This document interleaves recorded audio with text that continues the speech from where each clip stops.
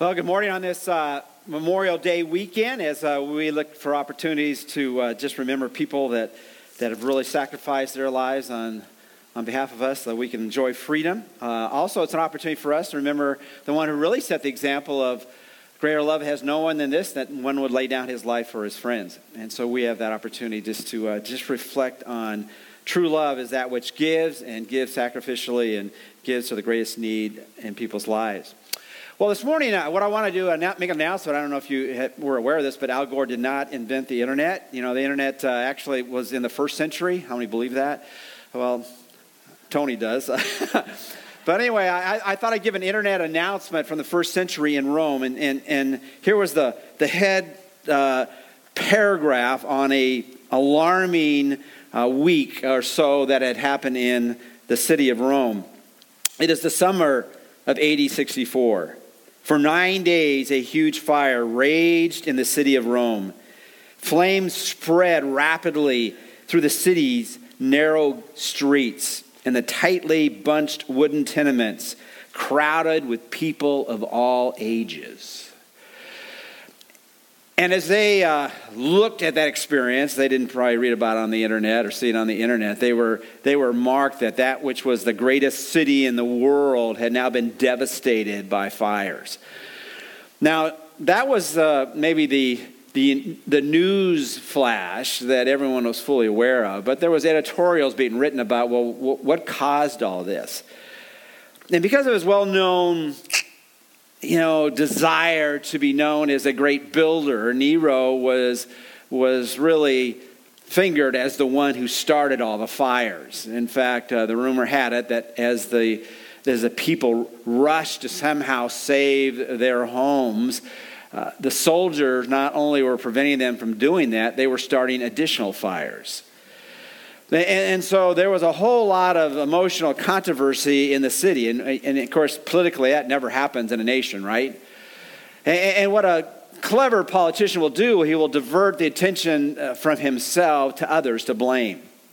And this is what Nero did in AD 64 and the surrounding months and years from that. And what he did is he looked at some people that maybe could be blamed for what had happened, and maybe they were people that weren't particularly popular at that time. And so he drew his attention to those individuals that were believing that somehow this man named Jesus was really the one that everyone ought to follow. In fact, in a world in which the challenge was for everyone to believe that Caesar is Lord, they had the audacity to believe that Jesus is Lord, and they would not be persuaded to deny the lordship of Jesus.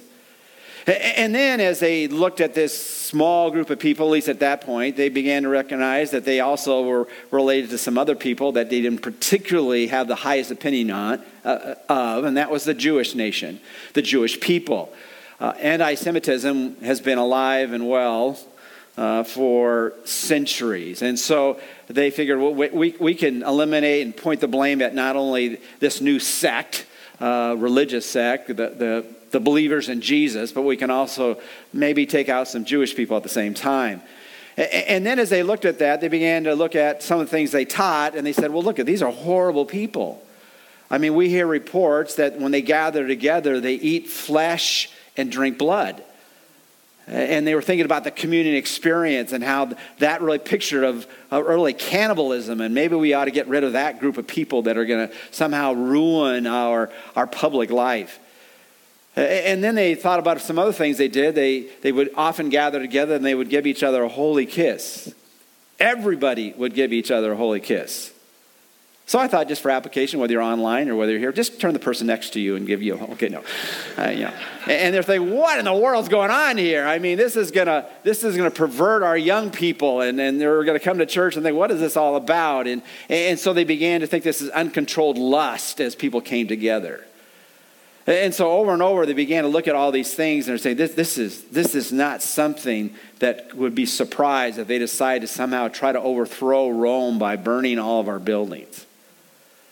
And then Nero would take this and he would take it to the next level. He would take these Christians and for some, he would crucify them just like he did, or just like Rome did for Jesus. And then some he would tie or they would take animal skins and wrap them in animal skins, and just for fun they would watch other animals devour these beings that looked like animals that they usually would predate on, and so all this was happening in terms of what was going to be experienced by God's people.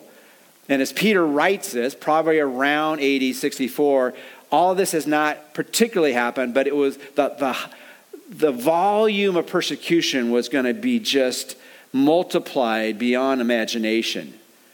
In fact, one of the things that Nero would do for fun, he would take Christians and put them on a stake and wax them and then light them on fire, and they would be the torches for his beautiful gardens when he'd had garden parties. Now, with this as a backdrop, and with Peter knowing this is about to happen, it was happening closer to Rome, and now it was going to spread throughout the Roman Empire, he was preparing God's people for what was going to happen next. Now, this was not a sales pitch for those who hadn't made that step of faith to believe in Jesus. How many want to be tortured? Become a Christian. How many want to be lit on fire? Become a Christian. How many want to be slandered for everything you're doing? Become a Christian. The sales pitch for following Jesus has always been the same. We are a mess. We are a mess on the inside, and Jesus is the only one who can clean up our mess. And if we have any hope for not only this life, but for the life to come, we need to examine Jesus, who he is, what he's done, and what he can do in our lives. But for those that had already come to that place where they had followed Jesus, he knew they were going to be beginning to think, well, did I really sign up for this? Or even more than that, they might be thinking, wait a minute.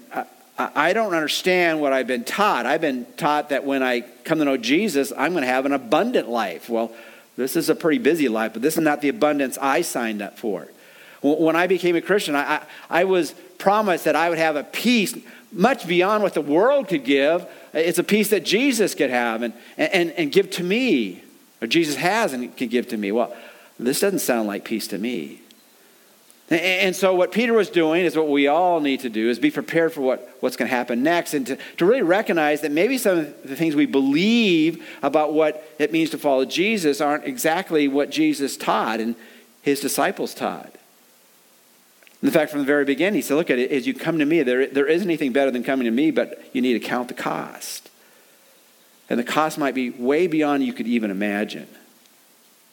And so this morning what I want to do is we pick up on this theme that is throughout this particular letter that Peter writes to these aliens, strangers in a world that's not their home.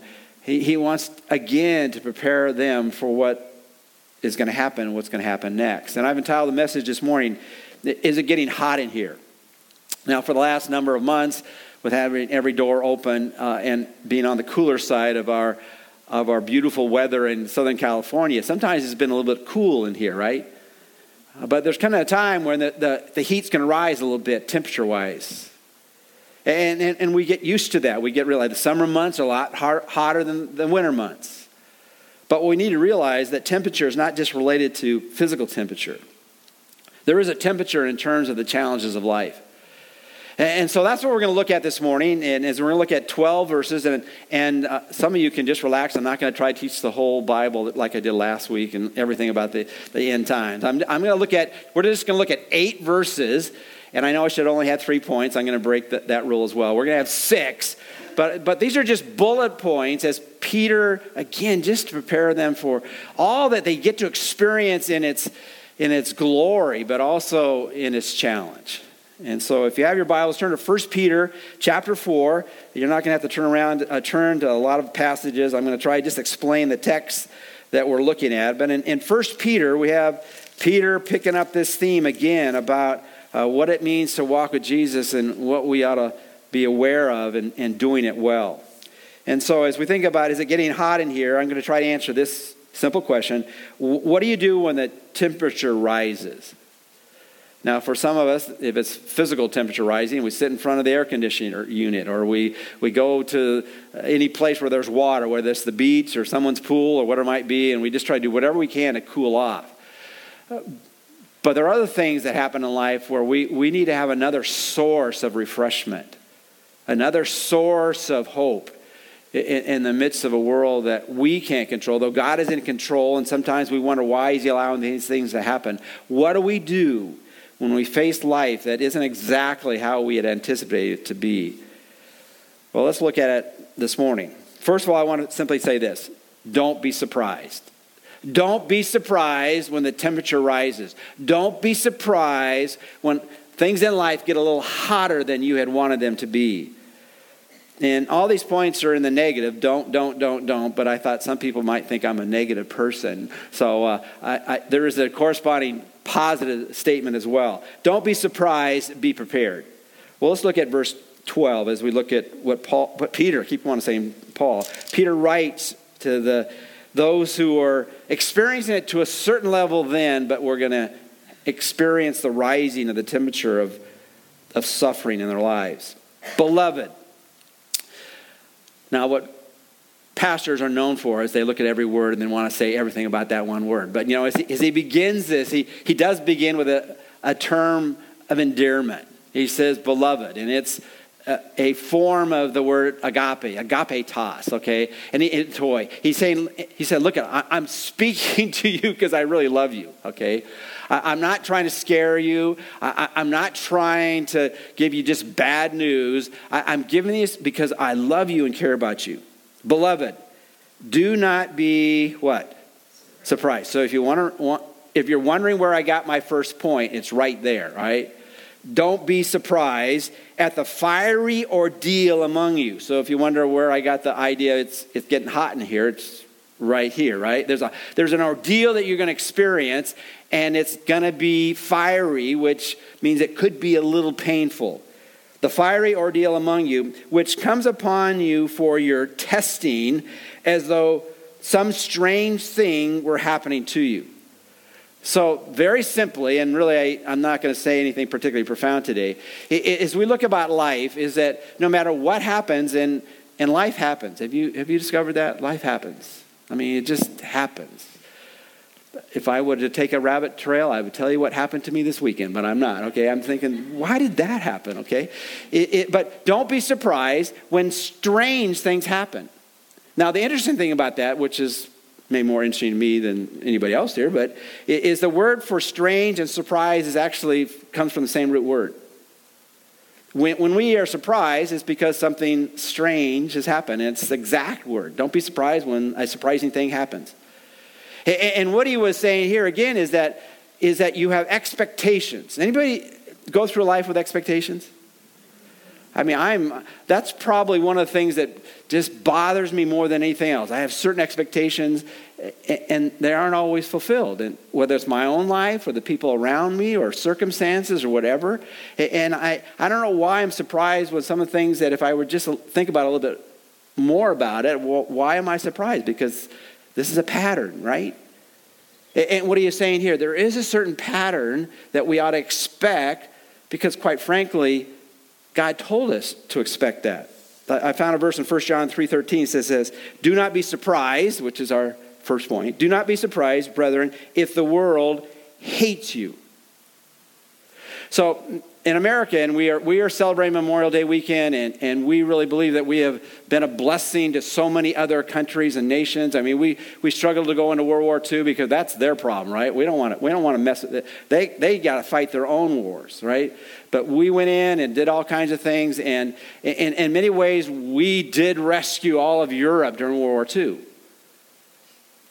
But as we think about that, we would think that why wouldn't everybody in the world, love us, right? But what do you often see on billboards and placards and verbal expressions is that they hate us, right?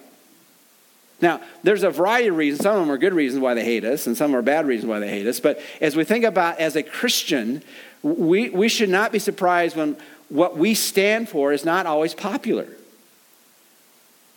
So when we take a stand that Jesus is the only way, we shouldn't be surprised. When we hold on to certain moral commitments that the life in the womb is precious, we shouldn't be surprised by that. When we believe that when everything came into being in terms of a creator God, how many sexes did he create? He only created 2 of them. Now, we need to show love to everyone who disagrees with where we stand on moral issues. But when the Bible is clear that God's people are clear, and people who can't understand our perspective, they're not going to be pleased with the stance we take, no matter how loving we take him. And so we should not be surprised. And we're going to be tested in our faith. Now, particularly here and throughout the main section of this passage, he's going to talk about suffering or the fiery ordeal or the testing of your faith fundamentally because you've taken a stand for Jesus. But there's other ways to suffer, right? There are other ways that can, cause your life to be filled with questions and frustration. And he'll talk a little bit about that. But as we take a stand for Jesus, don't be surprised, as John said in his little letter, don't be surprised if the world hates you. Because they hated who? They hated Jesus. Well, let's move on because I only have so much time. So then he goes on and says this, verse 13, but to the degree that you share in the sufferings of Christ, keep on rejoicing, so that also at the revelation of the glory you may rejoice with exultation. Now sometimes the writers, and this is true of Paul as well as Peter, they write in these complicated sentences, and all these clauses or phrases, they contribute to the meaning of the phrase right before, and you're thinking, wait, what are you talking about? Okay, I get it. Don't be surprised that you're going to get tested. But now you're saying, oh, by the way, the degree which you suffer, in fact, the more you suffer, quite frankly, I would rather suffer less than more. Anybody want to disagree with that? He said, but if you suffer for a whole lot, then you ought to, what's the word here? Rejoice. And I was supposed to say my point before I went to the passage, but I'm trying to be a better preacher in my last days, all right? Don't lose your joy. Okay, don't be surprised and don't lose your joy. Okay, well, how do you not lose your joy? Well, one, counterintuitive, when you suffer more, that might be an opportunity to say, well, where is the source of my joy? My source of my joy is not in my circumstances. And the only way that you don't lose your joy, or to put it in a positive way, be joyful. That wasn't very creative, but if you don't lose your joy, is always remember, where is your source of joy? When things go wrong, I'm not particularly joyful about that. I guess I'm going to share with you a little bit. I was treeing a hedge this on Saturday, and normally Alice doesn't trust me with power tools, but I had a power tool, all right? And it was an electric hedger, and I was hedging something, and I'll confess another sin. I have a problem with multitasking, so I'm listening to a podcast. I'm hedging my hedge, or whatever you call that, and and all of a sudden my hedger hit my power cord. Okay, now and it blew out something as well. That was another thing that got get. But the thing, well, since you gave me such a groan, I just want to confess this as well. I've done this multiple times. Okay. You would think I would learn, right? All right. Now, the biggest problem, of course, the only person I could blame was myself, all right? But what he's saying here is, I was just, that was not one of my expectations that day. And then the other thing that always irks me is you ever frame jobs, you want to give so much time for that job because you want to get on to some other jobs or go out and do something fun? Well, that just delayed my day quite a bit, repairing all that, okay? Now, what he's saying here is, he's not saying you ought to have a silly grin when you're suffering. But when you recognize when you suffer for Christ because you took a stand for Christ, then it drives you to the place where you say, my source of joy is in Jesus and not my circumstances. He is the one who never leaves me. He is the one who always loves me and covers my multitude of sins. He is the one who always gives me hope in the midst of things going wrong. He's the one who gives me a better perspective on life of what is important, what's really not important. And then he says, oh, by the way, when you do that, you're going to be able to look forward to that time when you see Jesus face to face. No matter how much you rejoice in the Lord now, you're going to rejoice in the Lord so much more when you see him face to face. And there's a lot of different ways we could try to emphasize that and play with that. But when we rejoice in our sufferings for Jesus, we do it because we recognize that our union is with him. That when they, whomever that they would be, would revile us in ways that would cause us to experience shame, it really is that which mirrors what happened to Jesus, doesn't it? You know how we so easily identify with maybe teams that we really love following? So much so that when they're in the World Championship, where it's the World Series or the NBA playoffs or it's the Super Bowl or whatever, and your team wins, what do you say? We won, right? And then when our team loses, we lost. And you're thinking, I didn't play one inning. You know, I didn't get on the field once. I didn't get one hit. I didn't make one tackle. But what we need to realize in our identification with Jesus is that we live this life in him and through him and for him. And we rejoice with just the privilege of being on that team. So what do you do when it starts to get hot out there? What do you do when the temperature rises? Just make some simple action steps. One, don't be surprised. This ought to be expected. Number two is recognize that you don't lose your source of joy, which is Jesus in the midst, even when things that you're identifying with him and it causes suffering. And then he goes on and he says in verse 14 these words. If you are reviled for the name of Christ, and that's what I was rereading, whether that was in verse 13 or verse 14. The word revile, it really has the idea of heaping insults on you. So when somehow people look at you in a not particularly positive way, when they identify with you with all the abuse that is happening in our culture, and really the person you don't want to be right now is a white evangelical Christian, all right? Now, let me just be honest. A lot of white evangelical Christians have done a lot of foolish things. And they have brought shame on the name of Christ. But every white evangelical Christian has not caused all the suffering in the world, right? And as we think about that, we don't need to get overburdened by a personal abuse, whether it's in the public arena or on a personal level, because all we want to do is be known for what Jesus is known for. We want people to know that only hope in life is finding life in him.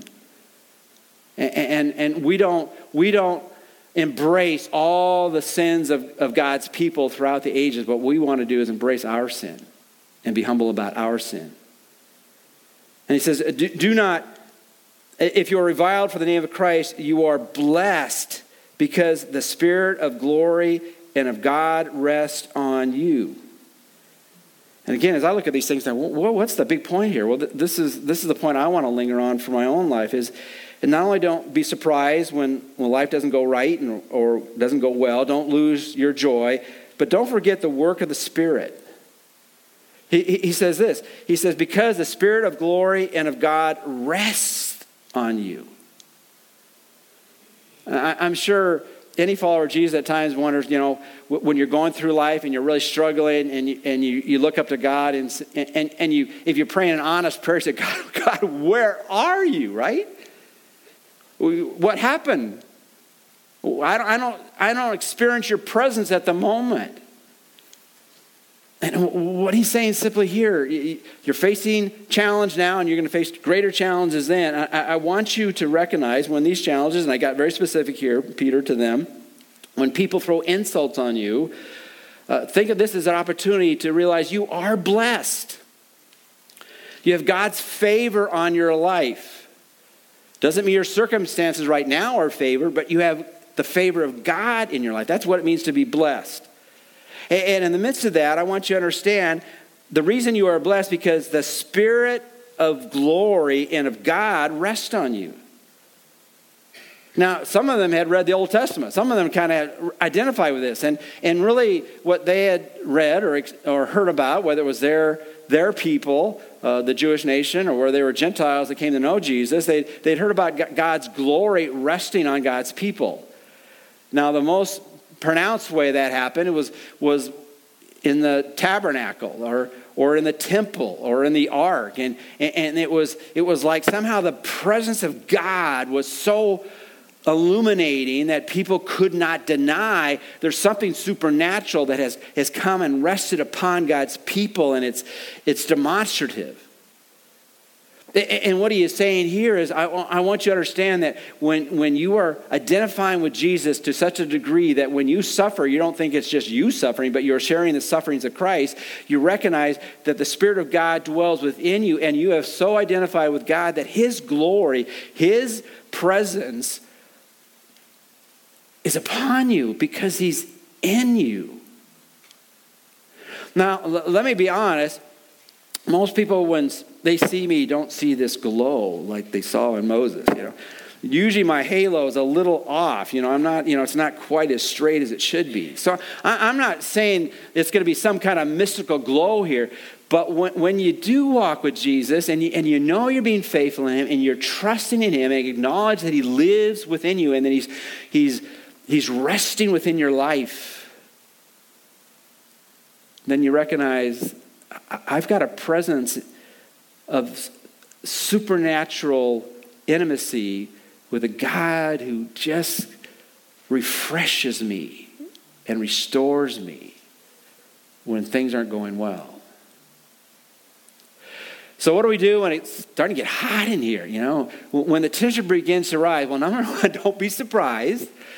And number two is don't lose your source of joy, which is in Jesus. Thirdly, don't forget the work of the Spirit of God in your life, because this is not a natural experience to respond this way. It's only a work of God when we experience him during difficult times.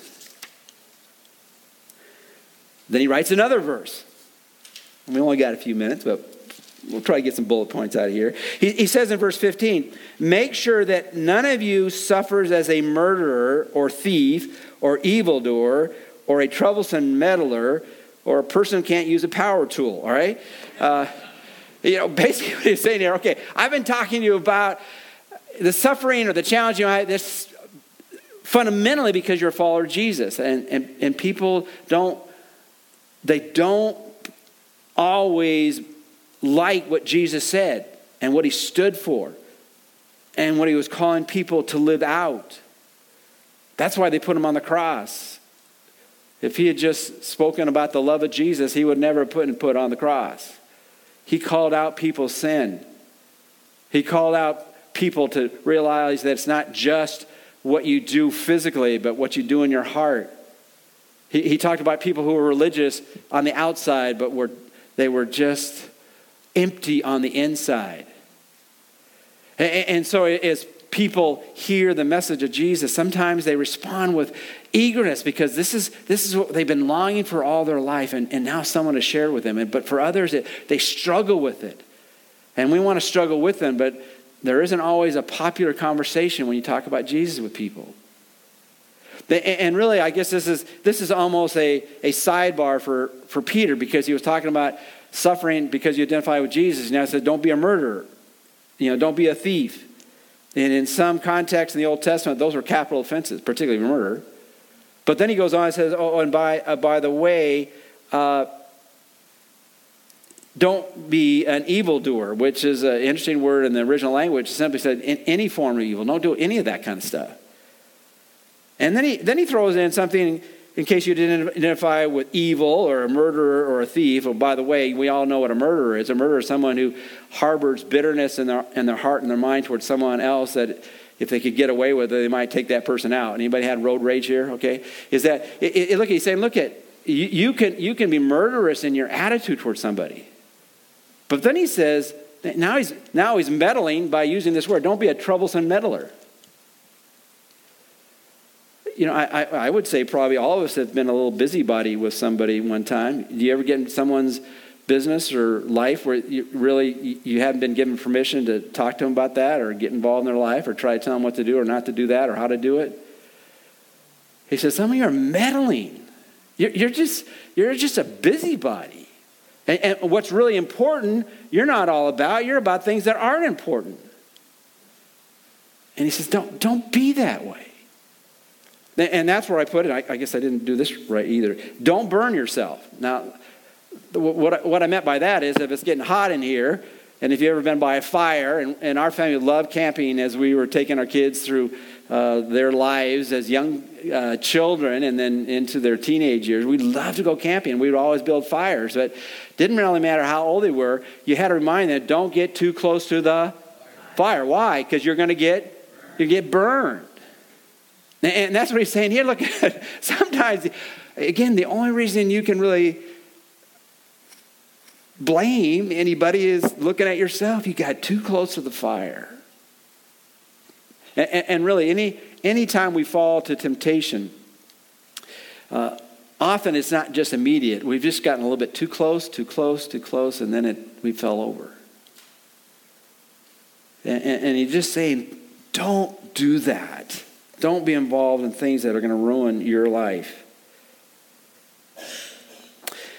But Peter goes on, and after verse 15, he gets to verse 16. Some of you are still with me, all right? And he says, but if anyone suffers as a Christian, he is not to be ashamed, but is to glorify God in his name. Now, when God demonstrates his glory, it's like in a Shekinah glory. He manifests himself in just an amazing way. You can't argue with the presence of God. It's just supernatural. Now, when we glorify God, what we do is we just simply display who he is. When we live lives that are above all, be fervent in love for one another, because love covers a multitude of sins, and we live that out, and we do it because of Jesus, that glorifies God, right? Because people can see God's love in us. When we are thankful and grateful people, we acknowledge how good God is, and the goodness of God is displayed to other people, and we glorify him that way. And all kinds of, when we manifest or display God in our life, that's when we glorify him. But what he challenges here, however, he says, if anyone suffers as a Christian, he is not to be ashamed. And I'm thinking, why did you throw that in? Do you ever do that when you read the Bible? Go, where did that come from, man? I mean, ashamed? What do you mean not be ashamed? Well, I'm going to give you my best pitch on this. I'm thinking, to be ashamed is to experience dishonor, right? You have dishonored yourself. You have brought a negative viewpoint of who you are. Your reputation has been ruined. You are just embarrassed by what you've done, whatever it might be. Now, as he was writing to some sincere Christians, and particularly at times very sensitive Christians. You ever met a real sincere, sensitive Christian? I'm not a particularly sensitive Christian. I just want to let you know, okay? But a real sensitive Christian, they have a conscience that is very, what's the word I want to use? Very sensitive. Okay, sensitive, all right? In other words, what happens there is that they can easily feel bad about how they're doing and what they've done, and feeling like they don't really measure up to God's standard, not your standard, but God's standards as well. And they go, oh man, I brought, they just feel bad about themselves because they feel ashamed. And it's quite possible he was writing to some sensitive Christians in the midst of all other types of Christians here. He said, look, when you suffer, there is a temptation to feel that you deserve what you're getting. Right? Anybody feel that at times? Man, I'm getting what I deserve. I am getting God's punishment and judgment on my life right now, and I just feel like I'm just a bad follower of Jesus. And I think some part of this in here say, look, I want you to understand, okay, that when you're going through difficult times, it isn't always your fault. It isn't something you have directly done. And really, if you want a whole book that kind of describes that, just read the whole book of Job. They basically told Job through much of that book that you're getting what you deserve. And they were trying to shame him into repentance. Now, we ought to have a repentant heart. We ought to have a humble heart. But Job, at this point, there wasn't anything he did to get the suffering that he experienced. And so sometimes I want you to understand, as he was writing, look at, even when you feel overwhelmed, it's not because necessarily you've done something. You have been doing it for the name of Christ. So don't take that as personal shame when you are punished. I mean, most of us, if we were put in jail today or tomorrow, we would feel a little what? Shame, right? I don't want people to know I'm in jail right now. But it's quite possible you could be put in jail for nothing you've done, right? And I think some of that is what he's saying here. But then he goes on, and this is the only time we got left, so I'm just going to say it. Don't miss what God is doing. And the positive part is be confident. Look at verses 17 through 19 real quickly. For it is time for judgment to begin with the household of God. And if it begins with us first, we'll stop right there. As we think now as God's people, this is a challenge for the church. As we think about what's wrong out there, the first thing we got to do before we think about what's wrong out there is to look at what's wrong where? In here. Because that's what God is most concerned about. I mean, I have 4 children, and I did a lot of coaching, all kinds of things. But if you ask me now, when kids acted up, and I was around children all the time, youth all the time, when children or youth acted up, who was I most concerned about who was acting up? My children, right? And so that's how God is. He's, I know there's a lot wrong out there, but I'm concerned about how my children, how my people are acting. But then he does go on and he says this, and what will be the outcome for those who do not obey the gospel of God? And if it is with difficulty that the righteous is saved, it took a lot for Jesus to bring you into faith. You might not have known that, but he went to the cross and he did everything he could to draw you to himself. And he says, what will become of the godless man and the sinner? And sometimes people don't respond to the message of Jesus until they've gone through a lot of suffering. Until they hit bottom, they don't look where? They don't look up. But then he says about this, I want you to understand, for those who hit bottom and never look up, it's going to be even worse for them. And we don't have time to look at that, but you want to look at a cross-reference. Look at 2 Thessalonians chapter 1, verses 6 through 9. And he speaks very plainly about that. As people are drawn to him, there are those who refuse that, and there's judgment coming. But then he says this, therefore those also who suffer according to the will of God shall entrust their souls to a faithful Creator in doing what is right. And I just want to focus on this. As far as don't miss out on what God is doing. And how you don't miss out on what God is doing is entrust yourself to him.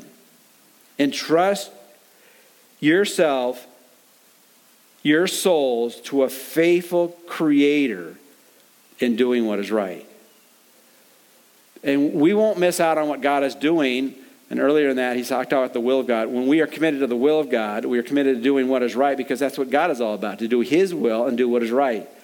And entrust is a banking term. It's the idea of making a deposit to someone you fully trust. If you were going to loan money to someone you knew would not pay it back and use it in a harmful way, that would not be a very entrusting, wise choice. But what he's saying here, in a world that sometimes you can't understand what God is doing or what he's not doing, I want you to understand that you can trust him. You can make a deposit. There's going to be a great return. A great return. Because he is faithful. Then he uses a term here that, interesting enough, is only used in 1 Peter. What is used here is the word creator. In the New Testament, God being known as a creator is only used here in specific language. So the one who started it all and the one who is going to end it all, he can be entrusted. So trust your life in him. So what's the point this morning? What's the so what? Are you ready? Are you prepared? Are you prepared for anything that might come? Don't be surprised. Don't lose your source of joy. Don't forget the work of the Spirit in your life. Don't be burned by your own choices that draw you too close to the fire. You don't have to be ashamed. But do be focused and don't miss out on what God is doing. Let's pray.